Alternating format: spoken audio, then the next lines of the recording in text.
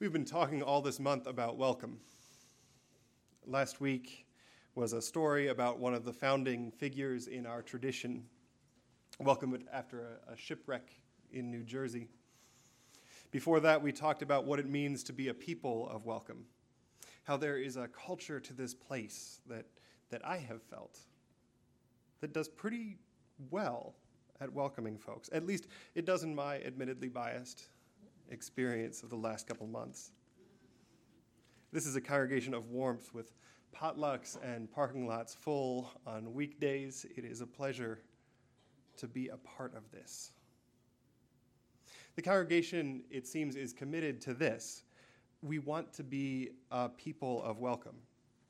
We want to greet folks as they come in, to be a growing church, a dynamic, vital part of the community.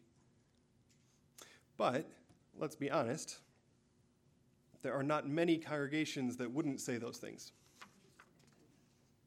And it is certainly true that not every church is as welcoming as its membership would like to be. So what is it that holds congregations back? There's a story told in seminaries as a kind of case study. It's not a specific church. It's an example of this. Imagine a congregation that has as a goal, they want to attract young families. The same congregation is asked in a survey what they appreciate most about worship on Sunday morning, and the response in the survey is, "We appreciate the time of silent meditation."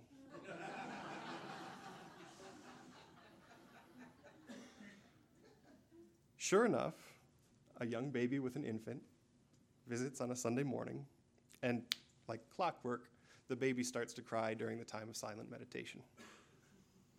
What does that moment look like? Will the congregation seem welcoming? Will the young family be back for a second visit? Now, the value that the congregation puts on quiet in that example is not wrong. It might even be admirable. But in the moment, there's a disconnect between their aspiration of welcome and their deeply held traditions. This is a constant tension in organized religion. There's a consultant and a minister named Dan Hodgkiss who wrote a couple books about this. But in one of them he says, religion is at its best no friend of the status quo. Religion transforms people. No one touches holy ground and stays the same. Religious leaders stir the pot by pointing to the contrast between life as it is and life as it should be, and urging us to close the gap. Religious insights provide the handhold that people need to criticize injustice, rise above self-interest, and take risks to provide healing to a wounded world. Organizations, on the other hand, conserve. Institutions capture, schematize, and codify persistent patterns of activity. People sometimes say institutions are conservative and smile as if they had said something clever. But conservation is what institutions do. A well-organized, ordered congregation lays down schedules, puts policies on paper, places people in positions, and generally brings order out of chaos. In theory. Organizations can be flexible, creative, and iconoclastic, but only by resisting some of their most basic instincts. So no wonder, then, organized religion is so difficult. People create sanctuaries. Congregations create sanctuaries where people can nurture and inspire each other with results no one can predict. The stability of a religious institution is necessary for the instability that religious transformation brings. The need to balance both sides of this paradox, the transforming power of religion and the stabilizing power of organization, makes leading congregations a unique challenge. Thus ends Dan Hodgkiss. Organizations conserve, religions transform. I read this to say that it is a tension that is no more apparent than when we welcome folks in. the very act of welcoming people into a democratic institution such as our own is necessarily transformative. Our churches are defined by their congregations. Transform the makeup of the congregation, and you transform the church and its institutions.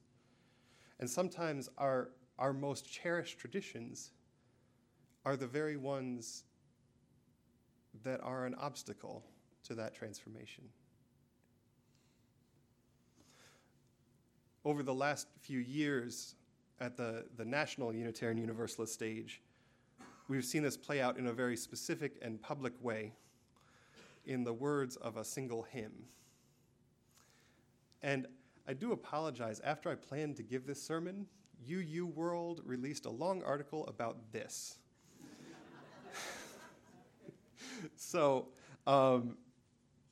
if you've read it, I apologize if you're hearing it again. If you want more detail, please go see your denominational magazine. So if you've been to a protest or vigil or any event in the last 10 years with more than half a dozen Unitarian Universalists, there's a good chance that you have seen bright yellow t-shirts with "Standing on the Side of Love" written on them and a big heart. Those t-shirts and the UU affiliate organization that makes them got their name from a hymn. The story goes that in 2004, Jason Shelton, for many years the music minister at our congregation in Nashville, was visiting UU headquarters at 25 Beacon Street in Boston. Jason is a composer, and he was part of the task force that wrote the Teal hymnal that we've been singing from this morning. He wrote "The Fire of Commitment," our opening hymn. "Blue Boat Home," I believe, is his arrangement, although somebody else wrote the words. The story goes that he was in Boston for the hymnal commission, and he was sitting with then UUA President Bill Sinkford. Reverend Sinkford got a phone call from a news organization asking for comment.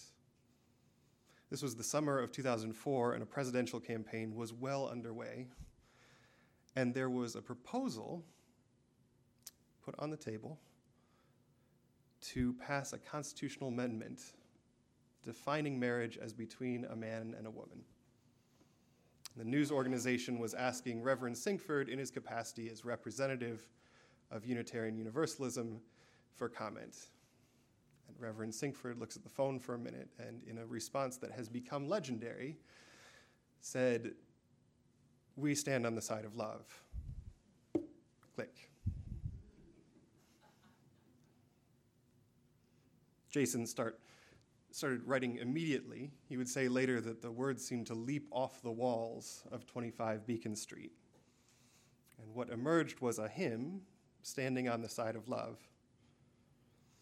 That hymn gave a name to the emerging organization and movement within Unitarian Universalism, coordinating our response to that proposal.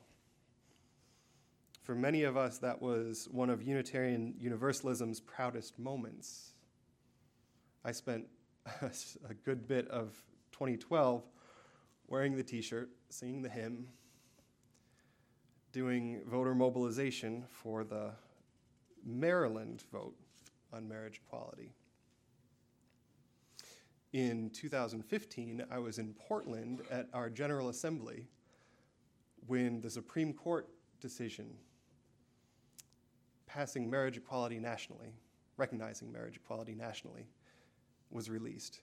It is the one time in my life, in a record that will stand unbroken as long as Nebraska's sellout record stands unbroken, it is the only time that I've seen 4,000 Unitarian Universalists drop what they're doing and break into spontaneous praise and worship.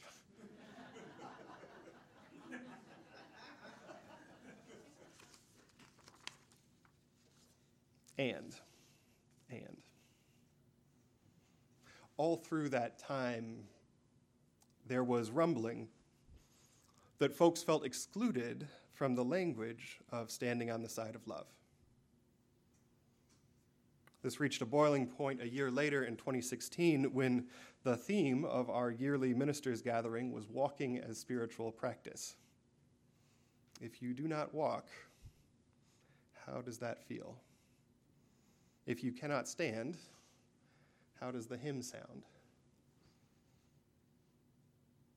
Now, of course, on one hand, the hymn is metaphor. Jason Shelton's been clear about that. Bill Singford has been clear about the intent of his original statement. We sing lots of hymns that aren't metaphor. We are not literally breathing in peace. We are not on fire when we sing the fire of commitment. When we sing, "Guide my feet as I run this race," we're not running laps around the sanctuary. But the critique is not ultimately about the literalness of the metaphor. It's about, as religious educator and polio survivor Helen Boxwell put it, how you need to show me that you know that I'm in the room. You need to show me that you know that I'm in the room. There were a lot of hard feelings during that. And in the wake of the 2016 gathering, it seemed like half the ministers in the UUA wanted to choose the words of a hymn instead of their colleagues who were hurting, and the other half seemed about to head out the doors of this shared undertaking. I will always admire Jason Shelton's response. He waited a few months. He didn't say anything during that gathering. But then he preached and he published a sermon. He told about writing the song, about how he never saw it as a literal standing, and how what actually mattered was that everybody knew that he knew that they were in the room. He asked that we change the lyrics of the song he had written, taking his prerogative as the author, changing the words from standing on the side of love to answering the call of love. He said, it's theologically more honest. Love will take us to places that are uncomfortable when we answer its call. Love calls us to relationship, to letting go of our attachment, and God knows I'm attached to these words. But love is more important. What lessons might this hold for us as we think about how we welcome here at the Unitarian Church of Lincoln? The first is 4 words, something that I struggle with, but repeat to myself just about every day. Intent is not impact. Intent is not impact. The intent of standing on the side of love was never to exclude. It was pretty much the opposite. Yet that doesn't mean that people weren't excluded. Critically, I don't get to decide whether or not you feel excluded by something I say. I can't decide how the words that I speak impact you. But I can listen to what I'm told. We all do this, right? I like to think I have pretty good intentions. I want to make the world for my children better than the world I was born into. I've spent the better part of my life getting the tools to do that. And I have put my foot so far into my mouth at times without having any idea that I'm doing it, that I am astounded I can still talk. There's a famous example of this phenomenon in church welcomes. There's a practice, thankfully not as common now, but it used to be very common in smaller churches. The practice has been to ask new visitors, as part of the announcements, to stand up and introduce themselves. And the intent of that is to welcome somebody in, to say, oh, you're new, we want to know who you are. But the impact of that is, of course, asking somebody to stand up in front of 100 strangers, and poof, you're on the spot. So this is why we ask members to carry these striped mugs. It allows visitors to define the terms of the interaction. If you want to ask questions, great. Here's how. And if you want to just observe and experience worship without expectations, great. We're glad you're here.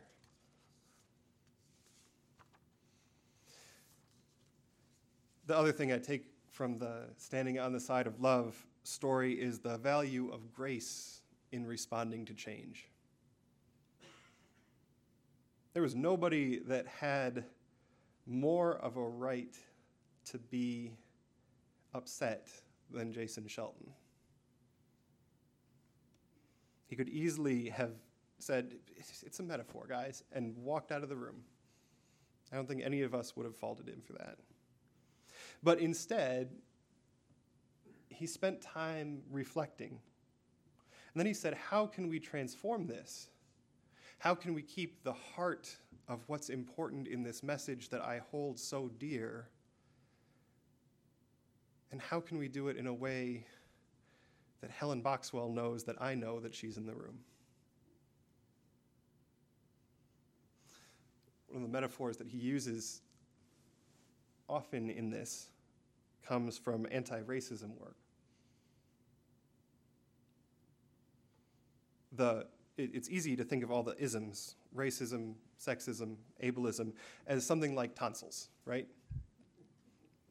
We get our tonsils taken out, we don't have tonsillitis anymore. We went to a workshop, so we're not sexist anymore. You laugh, but this makes it really hard when we're told our words and our actions had an impact that was sexist, ableist, racist. We went to the workshop, we got our tonsils taken out. But of course, this isn't tonsillitis. It's dental hygiene. Because if somebody points out that you have spinach in your teeth, the response is not, "I do not," or "I didn't mean to." Most of us check a mirror and grab a toothpick. In some anti-racism workshops, they actually, in order to get past defensiveness, will just say, "toothpick," as a reminder that you have spinach in your teeth. So this is ongoing work. It's probably fair to note that Answering the Call of Love, as rewritten, still has metaphors for both hearing and vision embedded in it. The song I said 2 weeks ago best illustrates my idea of welcoming. Draw the circle wide. The central image of that song is standing side by side. There will always be ways we can better welcome folks. And it will always be worth taking that step, that thing that Dan Hodgkiss calls transformation. This is hard. It's probably appropriate that next month we're talking about courage as our monthly theme. Welcoming implies risk. Opening doors means we don't know what will happen. I wrote the sermon on Friday. I'm reading it now, and it reads differently. Risk is part of welcome. And that doesn't mean that we shouldn't welcome. That doesn't mean that the risk isn't worth taking.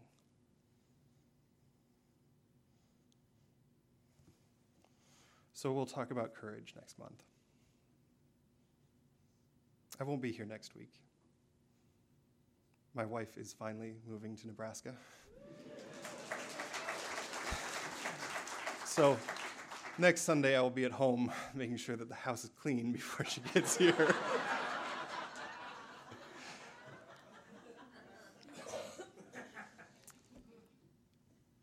So in October, next week, the worship associates have a great service about welcoming in different traditions and what that looks like. And I know that will be a great service. And in October, we'll start talking about courage. And I hope that you can have courage to bear with me through one change that we will also make in October. Another Jason Shelton innovation, actually, was the observation that children in worship enjoy hymns more than they do announcements. Right. What this means practically is that starting in October, we're going to change the order of service. We're going to take the beginning part of the service, when kids are present here, to really focus on the stuff that binds generations together. You know, when I talk to people, what they remember of the religion of their childhood is not announcements. They remember songs, though. They remember songs. So the beginning of the service, starting in October, is going to be a little bit more singing, a little bit more interaction. We'll build that as a true time for all ages. And then, once the children have left, then we'll do announcements. And that's going to be a little weird. It's going to feel a little strange, but we got this. We're good. We have lofty aspirations here. We want to change the world. We want to be a place of welcome. We can be a transformational place. We are a transformational place. We can do that and keep the heart of what we do. But it will take work. There is always change. See you in 2 weeks. And for our closing hymn, in one of the least surprising hymn choices I've made, we'll sing hymn 1014, but we'll sing it as answering the call of love. Anytime you see standing on the side of, just sing it as answering the call of.